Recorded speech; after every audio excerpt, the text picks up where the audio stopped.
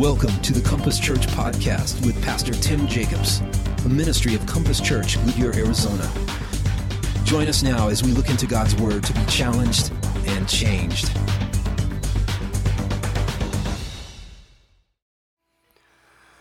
Yeah, so I'm a little under the weather today, by the way, although it's getting worked out, my voice was really low and soothing last service. I was like, hey. But it's getting, all the kinks are getting worked out here. But the good news about that is when I'm sick, I talk slower because my brain doesn't work as well, which is good for you guys. And because I talk slower, I'm a little more deliberate and everything else. But so if I didn't shake your hand today, it's because I don't want to get you sick. I just maybe elbow you or something like that. Like, hey, what's up? So a Halloween block party. We had 4,000 people at our Halloween block party. And that's a record. That's a record of anything we've ever done here in the history of Compass Church. We had 4,000 people from our community on Halloween, and they got the message that we care about them, that God cares about them. Like, who goes to church on Halloween? Well, 4,000 people from our community did. And so you guys, thank you so much to those of you who did trunks, to the staff and volunteers. You guys worked so incredibly hard, and it was worth it. It was worth it because of the splash that we were able to make in our town, because we love our city. We really do. This is my farewell series, as you know. You'll be hearing more about this, but we're beginning the process of a new senior pastor search.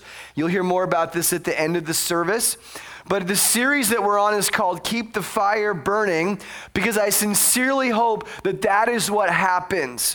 Whether you've been here for 12 years or this is your first Sunday because you showed up at the block party and you're like, hey, this church seems like it's a pretty cool place. My hope is that there be a fire burning in your soul for the things that matter to God, and that you would see your life as absolutely critical and instrumental to his mission, that he has called you, birthed you, created you at this place for this time to be able to make his name known to the people around you, because that is his goal, is that people would find freedom and joy and forgiveness and grace and mercy, but it would happen because of you and because of your life. And so I hope that you understand that and that you internalize that and take it very seriously. So we've been looking at the book of Titus in the New Testament. You can go ahead and turn there right now in your Bible. Last week we said that the church ultimately belongs to God. It isn't about one leader. It doesn't rise and fall on one personality. It is the bride of Jesus Christ, and he takes care of his bride. But we also said that God raises up leaders to be able to oversee and tend to his church. But those leaders actually should come from within the church. So what that means for us is that our leaders need to be coming from here. And we made the point that our future connection group leaders and pastors and elders and other leaders are sitting right now in our children's ministry as children, or our student ministry as 7th and 8th graders. And that is God's plan. And he's, of course, sitting out here among some of you. But God doesn't import these people from outside. He raises them up from within. And so it's our responsibility to think about that. And it's the job of these leaders to stoke the flames of the gospel, but to also make sure that we never get off course in the message of our church, that we never lose the essence of our core message, which is the gospel. Because if we do, then, it may seem the same here, but we're going to lose everything that makes us who we are. We're going to lose our whole reason for being. And so for the churches on the island of Crete, because that's where Paul is writing to his protege Titus on the island of Crete in the Mediterranean, where he has left him to straighten out the things that are left unfinished. and to help these churches get strengthened and get on their mission. And so for Paul, when he's writing to these churches in the island of Crete, he's worried about one of the biggest threats to the core message. And it's really one of the biggest threats to our core message. If you want to know what threatens our church in the long run, there are several things, but this is one of them that we're going to read about. And it's starting from chapter 1, verse 10. So he's just got done saying why we need to have godly leaders and what those godly leaders look like, right? And then he kind of says, he expounds on that in verse 10. He says, for there are many who are insubordinate, empty talkers, and deceivers, especially those of the circumcision party. They must be silenced, since they are upsetting whole families by teaching for shameful gain what they ought not to teach. One of the Cretans, a prophet of their own, said, Cretans are always liars, evil beasts, lazy gluttons. This testimony is true. I love that. That's like one of my favorite verses. Because that's back in the day when you could stereotype and nobody got outraged. Because they're like, yeah, actually, that's true. If we're honest, that's kind of how we are. Now, where does that come from, by the way? Just so you know, in case, you're like, wow, that's really mean. Well, Paul is actually quoting a guy named Epimenides, who was a Cretan poet and philosopher from about 500 years before, and he was considered a religious prophet. And so this reputation of Cretans being liars and evil beasts and lazy gluttons over 500 years has pretty much been settled in people's minds. It's like, you just don't want to trust these guys. They're just kind of off, and they have a reputation. In fact, the Greek word for liar in the Greek language that this was written in is the word krezo, right? So their word Cretan actually means liar. It's kind of like Google started off as a noun, and then it became a verb, right? You Google something. It's just like, it's because the term is so widely understood that's how it adopted itself into their very language. So he's using their reputation to say you've got a lot of people here that you better be on the lookout for, in particular, the circumcision party, which is kind of a funny phrase to put those two words together, because I don't think you'd ever have a circumcision party. Like, there wouldn't be that many people that want to go to a party like that, right? But he's referring to a group of people, mostly Jewish converts to Christianity, and they were adding things to what it meant to be a Christian. In particular, they were adding circumcision. So they're like, yeah, Jesus is great. He died for your sins. But he was a Jew, which means he was circumcised. And if he was circumcised, then I got bad news for you, Angelo. You got to get circumcised too. If you really want to be one of us, if you really want to be in the club, if you really want to be holy and actually saved, it's not enough just to say you believe in Jesus. You got to take this little box cutter and go off, and we have little stalls for you, and we'll see you in a week once you're all healed up. Now, here's the thing. What was the ultimate threat for them, and what is the ultimate threat for us? And all of you need to be aware of this moving into the future. The threat is adding stuff to the gospel, right? Now, I want to take a step back for a minute, because when you look at these guys, and we've talked about this kind of thing a lot over the years. We've talked about the Jews that were early Jewish, they were early converts to Christianity, and then they would want other Gentiles. And by the way, the Gentiles are basically us, right? Unless you have Jewish blood in your veins, unless you are in the line of the Jewish line, when it comes to people that were seen by those people as unclean, as impure, that would be us, Gentiles, non-Jews, right? Now you have to ask yourself the question, why did these guys think this way? Why did they, because we often tend to judge our historical figures and we go, these people in history that we venerate, they're actually terrible because they do things differently than we would think this should be done because we weren't in their culture, right? And so we just naturally assume bad things. And so it would be easy to do with these guys. They were just sadistic, evil people. Like they just wanted to see other guys in pain. But that really wasn't the issue for them. And this is the larger principle that's at work here.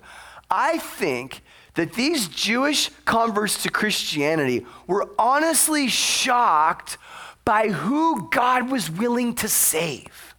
In other words, they were like, God saves the strangest people. This can't be right. And if you think about it, it's hard to blame them because all of their lives, they were raised to know that they were the chosen people. We just talked in communion about how the Jews were set free from the land of Egypt and God made them a people and gave them a land and his spirit was with them and they were on a mission to let everybody know about them. And so it was very much an ethnic thing, right?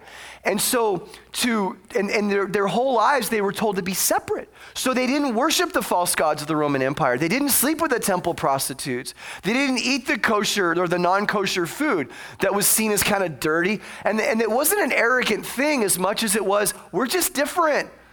We've been set apart. We've been set aside. We're holy people. You guys aren't. No offense. But we're called to be a light, and you're not really part of this. And you can kind of understand their thinking and how shocking it would be. Then all of a sudden, Jesus comes along, and all these unclean, non-Jewish people have to do is repent of their sins and believe in Jesus. And now, in essence, they're one of us, and worse yet, we're kind of one of them. I mean, think about that. Because what did I say a few minutes ago? This is a new human race. The church is a new human race. And we leave our political and our ethnic and our cultural lineages behind. Not that those things don't still factor into our experience and part of who we are, but that's not ultimately what defines us. What defines us is that we have been redeemed by the blood of Jesus, and we stand as brothers and sisters now gathered together in the family of God. We have been brought from death to life. We are new people, a new creation. Peter says in 1 Peter, but you are a chosen people, a royal priesthood, a chosen nation, right? People belonging to God. So this is a whole new thing. And I think for the Jewish believers, they're old, they're buddies that were like, it's Jewish, but they weren't converts. It's almost embarrassing. It's like, you're hanging out with those guys now? I mean, seriously, really? Come on, man. And so it would be a wrestling for them. And why is that? Because they were legitimately shocked at who God was willing to save. And this is a massive theme of the New Testament. If you understand this, you will understand more than 95% of Christians, especially in America, that God loves to save the strangest people. People that you and I think are beyond saving. And here's the thing that you have to know. While we talk about the circumcision party, and we go, look out for those people, we have to also make sure that we're not the ones holding the knife. And you will find that the chances are, the longer you've been a Christian, and the more you've given yourself to Jesus, the more apt you are to be the one holding the knife when someone new comes in and says, wait a second, God, is that person really saved? I mean, look at them. You don't save those kinds of people. And yet, if you want to read the New Testament, which you should on your own time, you will understand, because that's like, well, I don't understand what it means. When Paul talks in books like Galatians, especially, and other books in the New Testament, and he kind of gets upset. He's not getting upset at the people that are getting wasted, on Friday nights and that, have a little bit of looser sexual morals. Not that those things are necessarily good either, but the thing he tends to get most upset about are the people holding the knives. It's the Jewish converts that are trying to add stuff to the gospel and turn it into something that it isn't. And they kill the message when they do that. So for example, if you look at the book of Acts, there's a story where Peter is given a vision by God where he sees all these unclean animals that the Jews weren't supposed to eat. All his life, he's like, don't eat that piece of bacon, which is really hard when you think about it. Especially Like I had 8 pieces of bacon yesterday, okay? Because I was sick. And when you're sick, I was like comfort eating, you know what I mean? I'm like, I need bacon. And so, like I don't care what I eat when I'm sick. So anyway, but the point is, it's really hard. And then God says, hey, Peter, eat that, right? And he's like, I can't eat that. It's unclean. And God says what? Don't call anything unclean that I've made clean. Whoa, that's a pretty huge paradigm shift. I mean, that would be like taking a vegan to Rudy's and putting a little napkin on him and saying, okay, you better dump some barbecue sauce on that and get going. You'd be like, God, I can't do this. This violates my conscience. So this is the kind of stuff that they're dealing with, right? Now, even crazier than that, though, because I want to give you context so you understand, is in Acts chapter 8, there's a story of what's called Philip and the Ethiopian. And this is where God commands a guy named Philip, a disciple of Jesus, to go and talk to this Ethiopian who's in the service of someone named Queen Candace from Sudan, right? So it'd be modern day Sudan or Ethiopia. It's actually, at the time is Ethiopia, but be kind of like south of Egypt, right? So he goes all the way to Jerusalem because he wants to worship God. But here's the thing about this guy. So he's sitting there in his little chariot and he's reading Isaiah. But the thing about him is he's a eunuch. Now, if you don't know what a eunuch is basically a dude that's usually brought into the service of the royal court, and he's neutered, right? So if you don't know what that means, you can look that up. But it's not good. It's worse than circumcision by a mile. So he's neutered, and they would do this, and he probably got put into the queen's service when he was a kid. And they neutered him so he wouldn't mess around with the other ladies in the royal court or whatever, and so he could just stay focused. So now you say, okay, well, he's a eunuch. What's the big deal? That happened to people in the ancient world. But what you don't know about eunuchs is that in that period of time, they were the most rejected people, not just among the Jewish circles, but in all of the Roman Empire. In fact, according to a guy named Dr. Craig Ott, he points this out. He says they were mocked profusely, jokes made about them constantly. They were seen as neither male nor female. They were basically seen as sexless monsters. That's how they were seen. And they said if the first person you saw in the morning when you opened your door was a eunuch, that was a bad omen. They were told not to invite them anywhere. You never would invite a eunuch to your party. You never wanted to talk to them. You never wanted to be seen with them. Yeah, they were in the service of the royal court, but you were not to, it was very, very bad form to even get near one of these guys or be considered friends with them. They were seen as basically hideous people. As I said, neither male nor female. And they wouldn't have been allowed into the Jewish temple. So he's on his way really on a mission that's going to fail. Because he's going to get to the temple and they're going to turn him away. So while he's outside, he's reading this and he sees Philip. And Philip engages him and he goes, do you understand what you're reading? And he goes, how can I understand if no one explains it to me? He's reading the prophet Isaiah. So Philip explains to him that the Messiah is going to come and that he opens the door to everybody and that there's grace and forgiveness and inclusion for everybody who has a heart beating in their chest, and that someday God is going to take a people for himself from every corner of the earth. And it even talks about eunuchs in the Old Testament, that there'll even be a place for eunuchs. In fact, it says they will not be cut off, which I think is kind of a funny pun. But it's true. Their inheritance will not be cut off. This is a big deal. And so then the eunuch goes, well, what prevents me from getting baptized? And he says, nothing. And I think the reason why, as I was reading this, is because he doesn't know if he's ever going to get a chance to get baptized after. He wants to get baptized right now. Now, here's the part that should blow your mind. He turns around and goes back home to Ethiopia as the first Ethiopian Christian. So the first person that God chose to represent him to a new nation of people is functionally a transgendered person. Now, didn't become male to female, but you know what I'm saying? A seen as a non-binary, seen as a neither male nor female, and hated by the culture at large. That would have been shocking to the first century world. God doesn't do stuff like that. God doesn't save people like that. This is the context in which they're in. So, we look at today. God saves the strangest people. Have you listened to the new Kanye album? I did.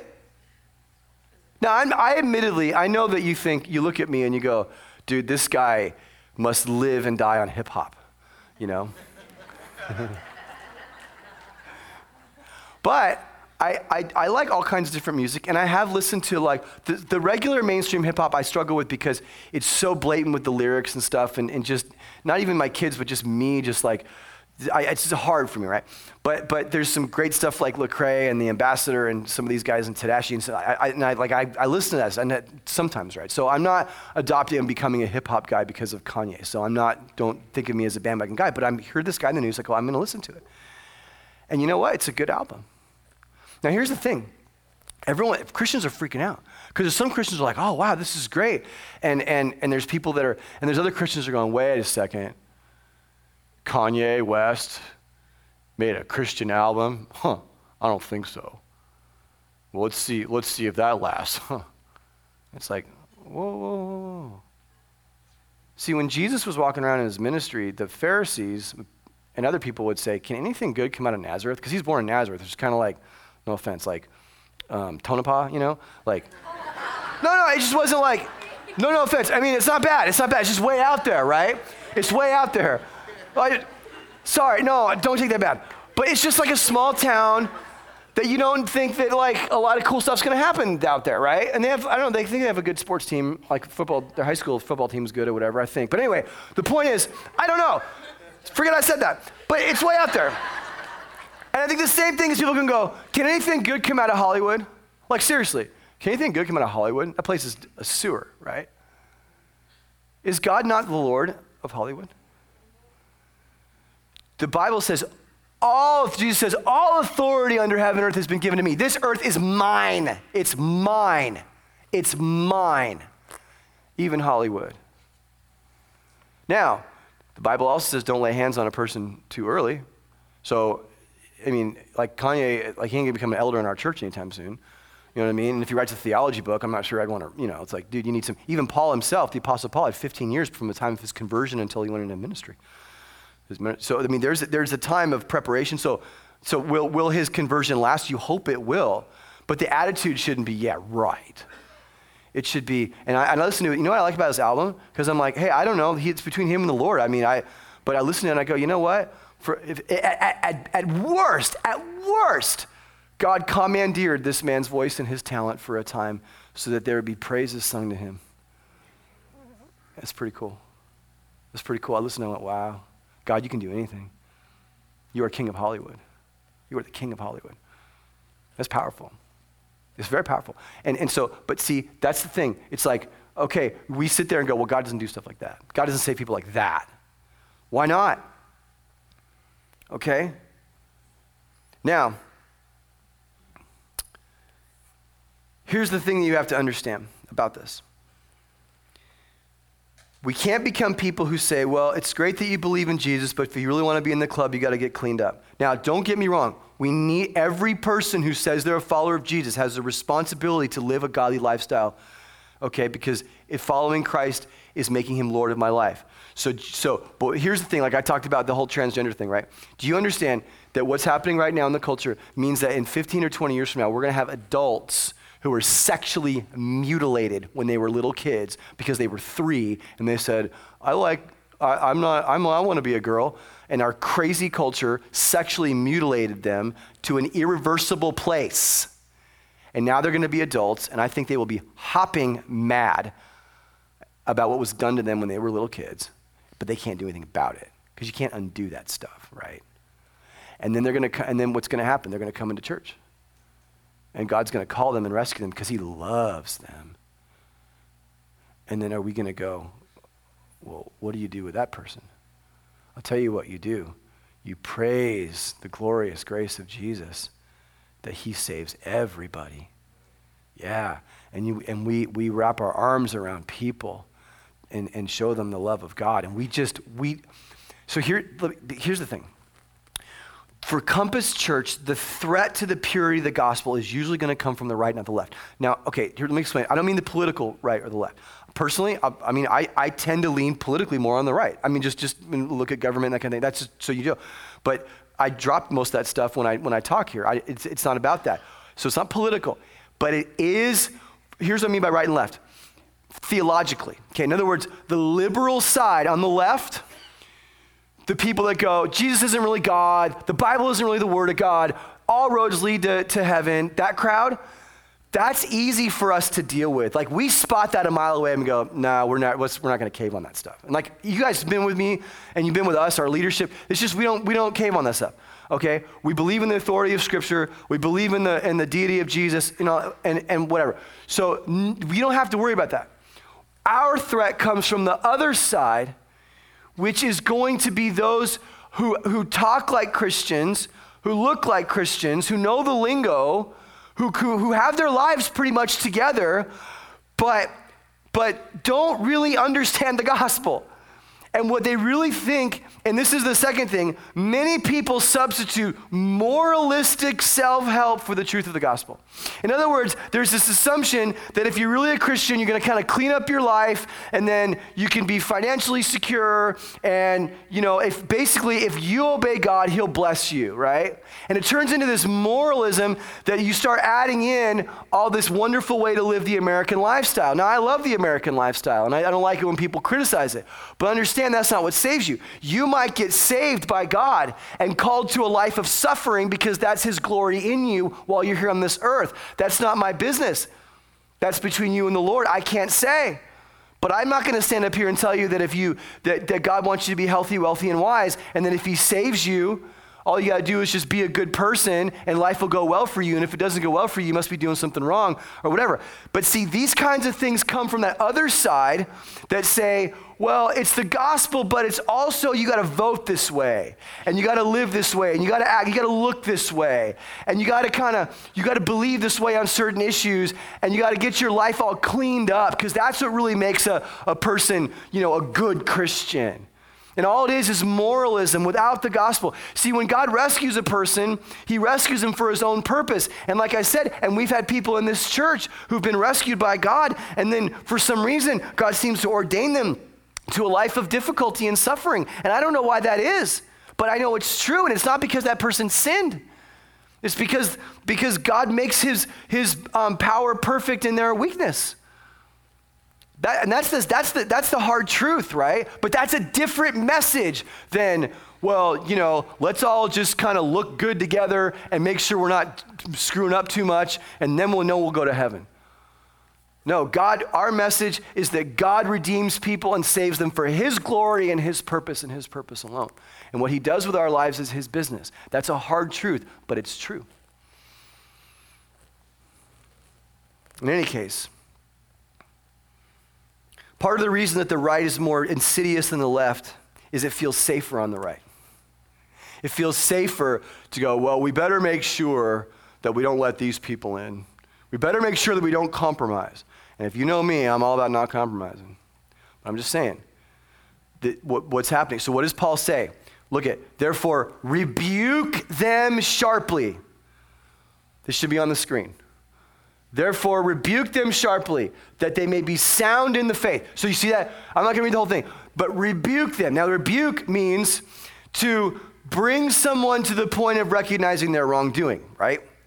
So, rebuke them sharply. Why? That they may be sound in the faith, so that the people may really know what we believe and not be moved from one way or the other.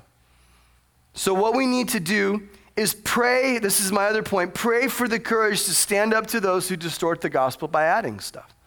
And can I just tell you, in my time here at Compass Church, and I hinted at this before, the people that have been the most difficult to deal with have never been the people on the left. Because they're easy. It's like, if you don't agree with me on the Bible being the Word of God, I mean, we can go and debate that all day, but it's like you're easy to spot.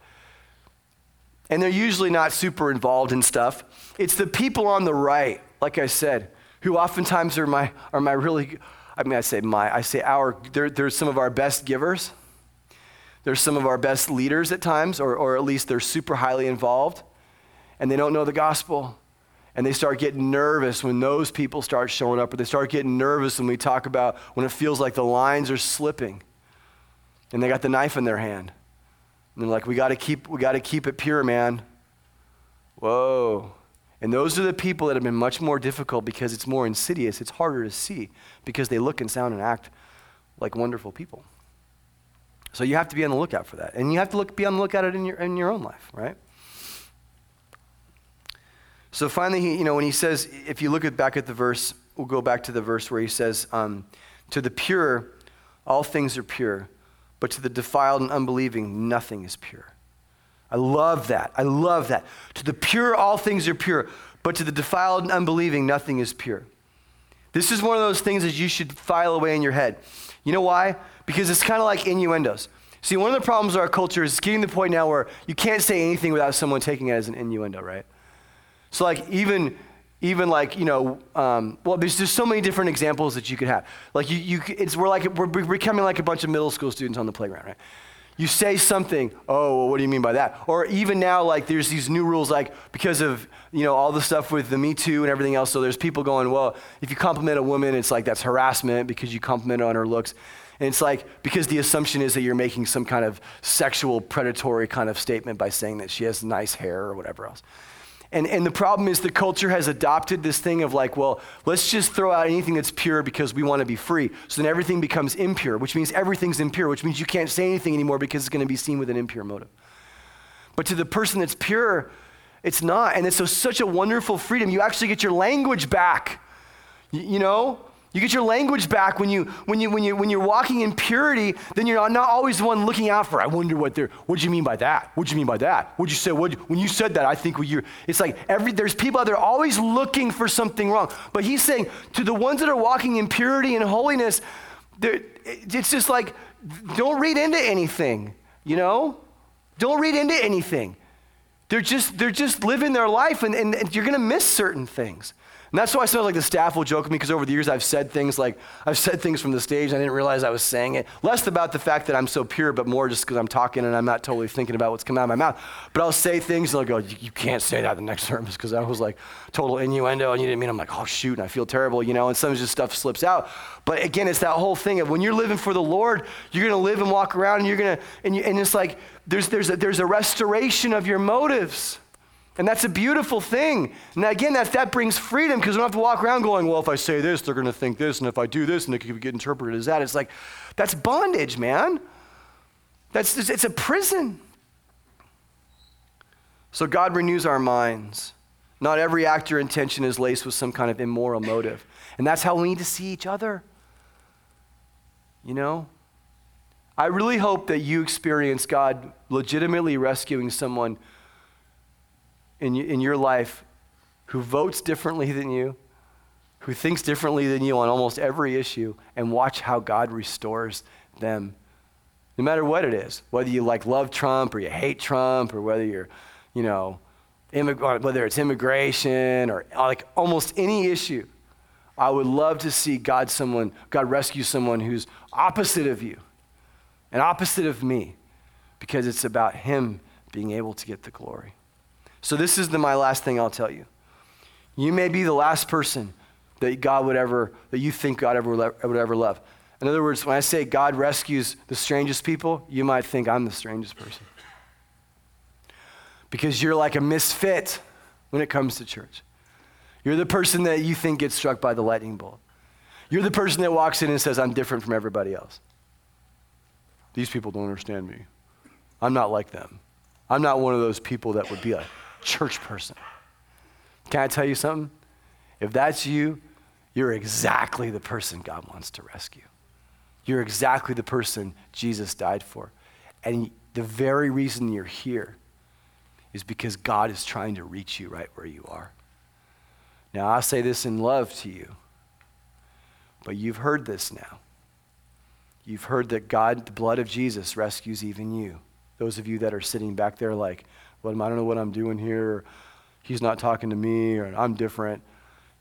I'm talking to you, and now you've heard, and now you don't have an excuse. You cannot say that no one ever told you that God's love and grace extends to, yes, even you. That's it. So I'm going to invite Gabe and Steve to come out. And they're going to lead us in a song. And as they do, I want to challenge you with two things. If you're here today and you say, I'm beyond the love of Jesus, I want you to do what we call repent of that, which means change your mind and say, I'm not going to think that anymore. If you're a misfit, then God came for the misfits. God came for you. The other thing I want you to repent of is maybe you're the one that you realize today, you're the one holding the knife. You've been on the lookout. You need to repent of that.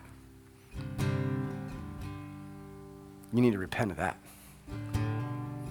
And you need to live the rest of your life being blown away by the mercy of God, who calls us to redeem us and then to purify us so that we would live a life pleasing to him. But he calls all of us. So let's think about that as these guys are singing. Thanks for joining us today. Why not ask God to change your life so you can go and change your world for him? To find out more about our church online, go to www.compasschurch.info, and we'll see you next time.